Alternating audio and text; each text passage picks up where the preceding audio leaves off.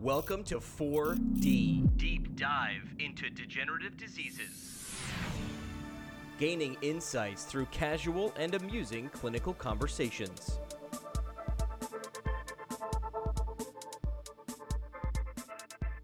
Welcome to 4D, a podcast brought to you by the ANPT Degenerative Diseases Special Interest Group.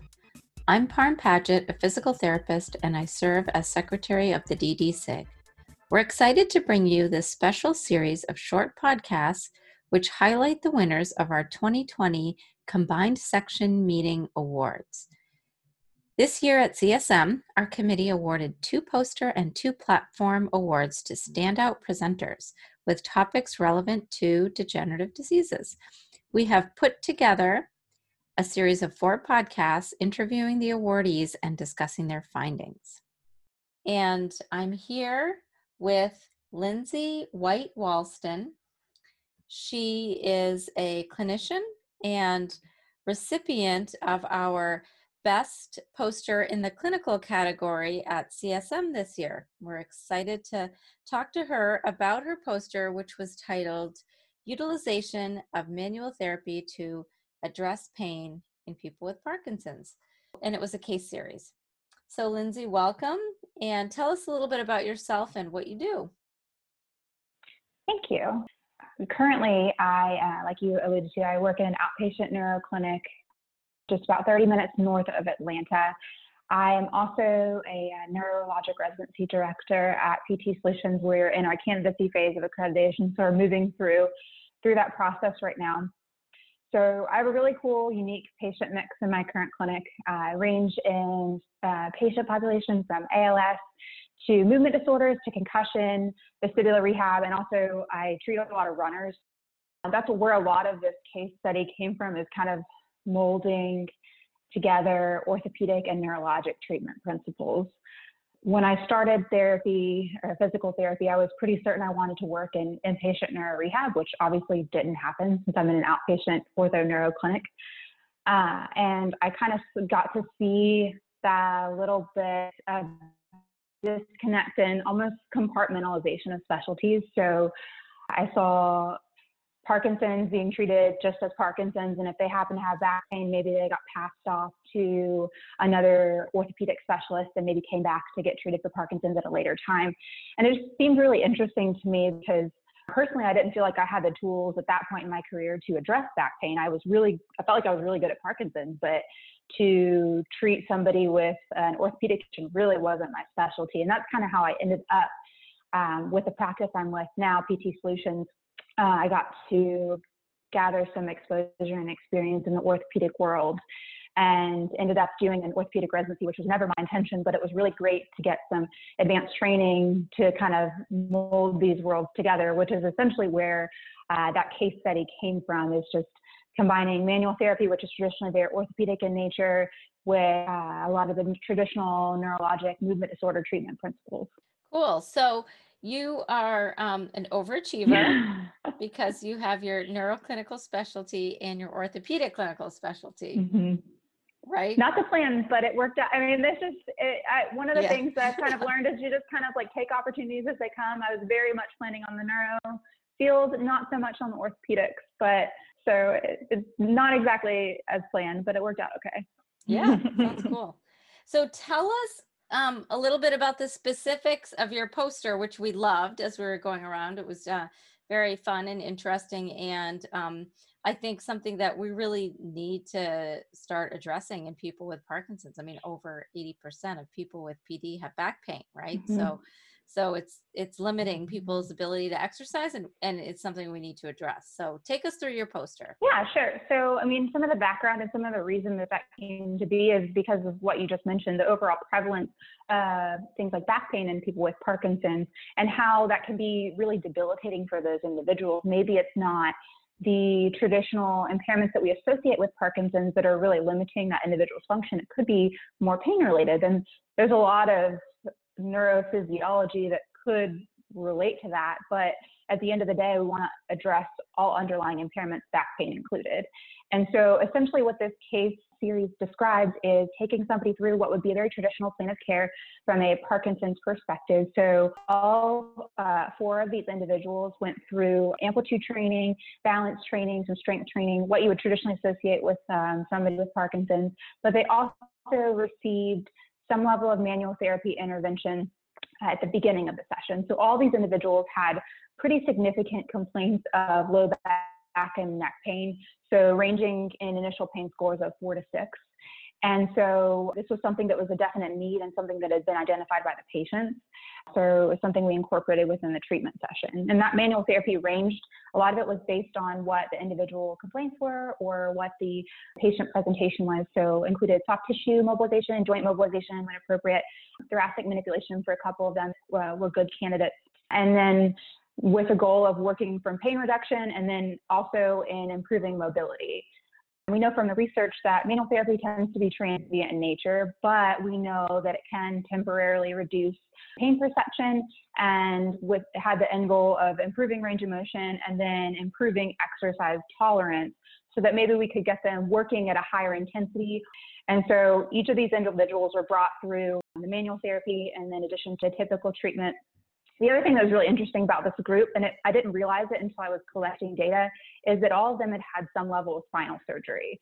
3 of the 4 had had a fusion of some kind, and then the other had had 2 laminectomies. Yeah. So that was an interesting just side note.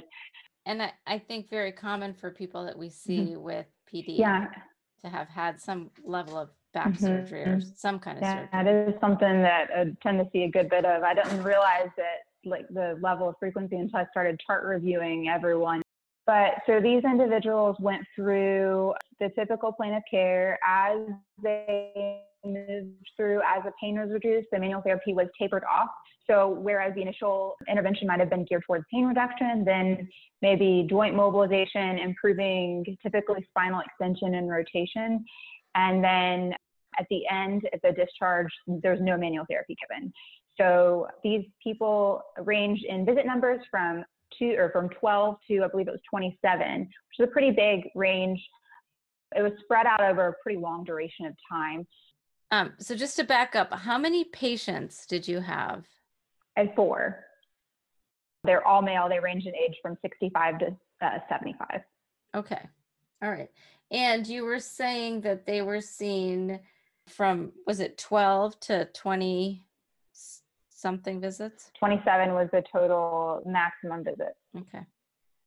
Which from a utilization of care perspective, I know something you want to keep an eye on, particularly because these individuals are Medicare. From a duration of care perspective, the 27 visits was over the course of about 4 months. So it was a longer duration of care. All of those individuals were discharged with a NPRS score of 0, with the exception of our 12 visit individual had a discharge score of 1. None of them, so we assessed a couple of different things. One of them being mini best as just a classic assessment of mobility and balance for somebody with Parkinson's. So all of them demonstrated exceeded the minimally important clinical difference for the mini best, so no longer classified as fall risk. And then the other little bit of a unique outcome measure that we utilize is called FOTO. And it's essentially a patient-perceived functional outcome tool. So basically, the patient is asked at what level of difficulty certain functional tasks are, and then they rate as their plan of care moves along. So again, exceeded the expected change for all these individuals, pretty high level of function and high overall satisfaction from a plan of care perspective. Mm-hmm. Great, neat. And FOTO is something that you pay for. It's on the iPad, right?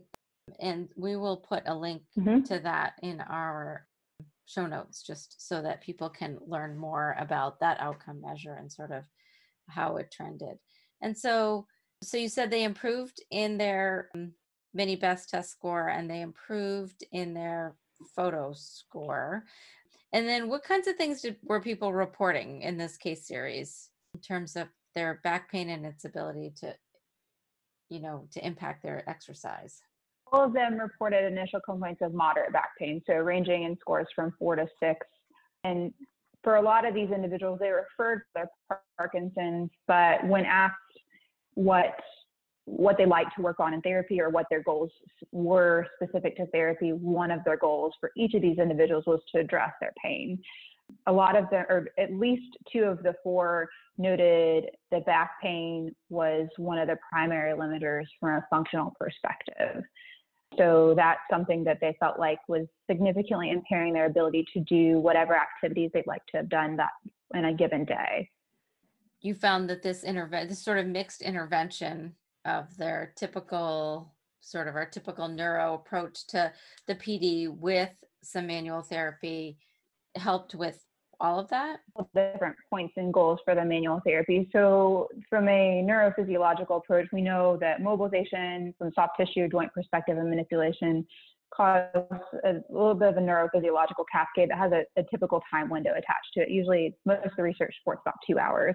And so that can cause temporary reduction in pain perception and some other things that might allow for an increased activity tolerance. Mm-hmm. There's also the psychological piece of that the therapist is building that therapeutic alliance, putting their hands on the patient where they are hurting, mm-hmm. and building that relationship in that regard. So there is the neurophysiological perspective for manual therapy, but there's also the psychological relationship development perspective that the therapist understands where my pain is, what's going on, and even if it's temporary reduction or just like building that relationship, allowing them to transition to exercise and maybe do a little bit more than they might have otherwise been able to. Yeah, I mean, pain is so complex and has so many aspects to it. I think that as neurophysical therapists, we're going to have to sort of start figuring out how to partner with our orthopedic colleagues and learn and really start addressing pain in a comparable way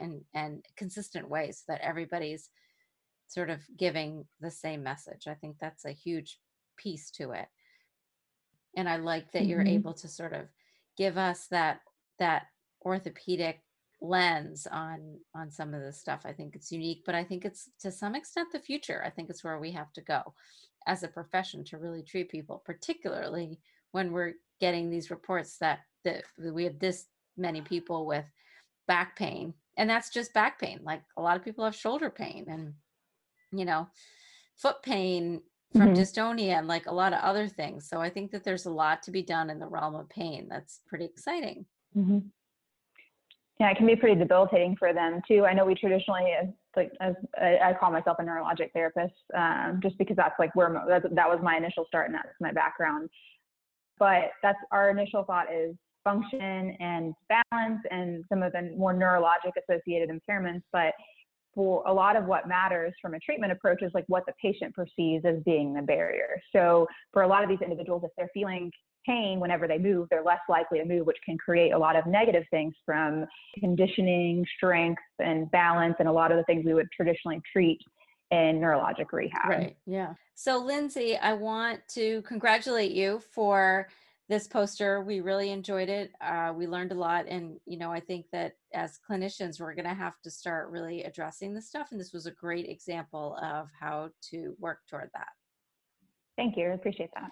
And we would love to have you back at some point in the future on the podcast to talk more about what you're doing and how you're treating patients. Yeah, anytime. I'd love to. All right, great. Thank you for joining us. Thank you. We hope you enjoyed this special edition of 4D, highlighting an awardee from CSM 2020. This podcast was produced by the ANPT Degenerative Diseases Special Interest Group. Subscribe to our newsletter on the ANPT website, neuropt.org, or check us out on Facebook. Please share this podcast with a friend or colleague. Thank you to our volunteers, Liz Yates Horton, Casey Houlihan, and Rose Gallagher. Special thanks to Jimmy McKay for providing music. This podcast was edited by Sarah Crandall with help from Parm Paget and Katie McGraw. It's a little bit glitchy, what we're experiencing. Sarah, how does it sound to you? Does it sound as bad as it does to me? So we're going to just cross our fingers that the recording is good. And then if not, Lindsay, we might be like, we got to do it again, but let's hope not.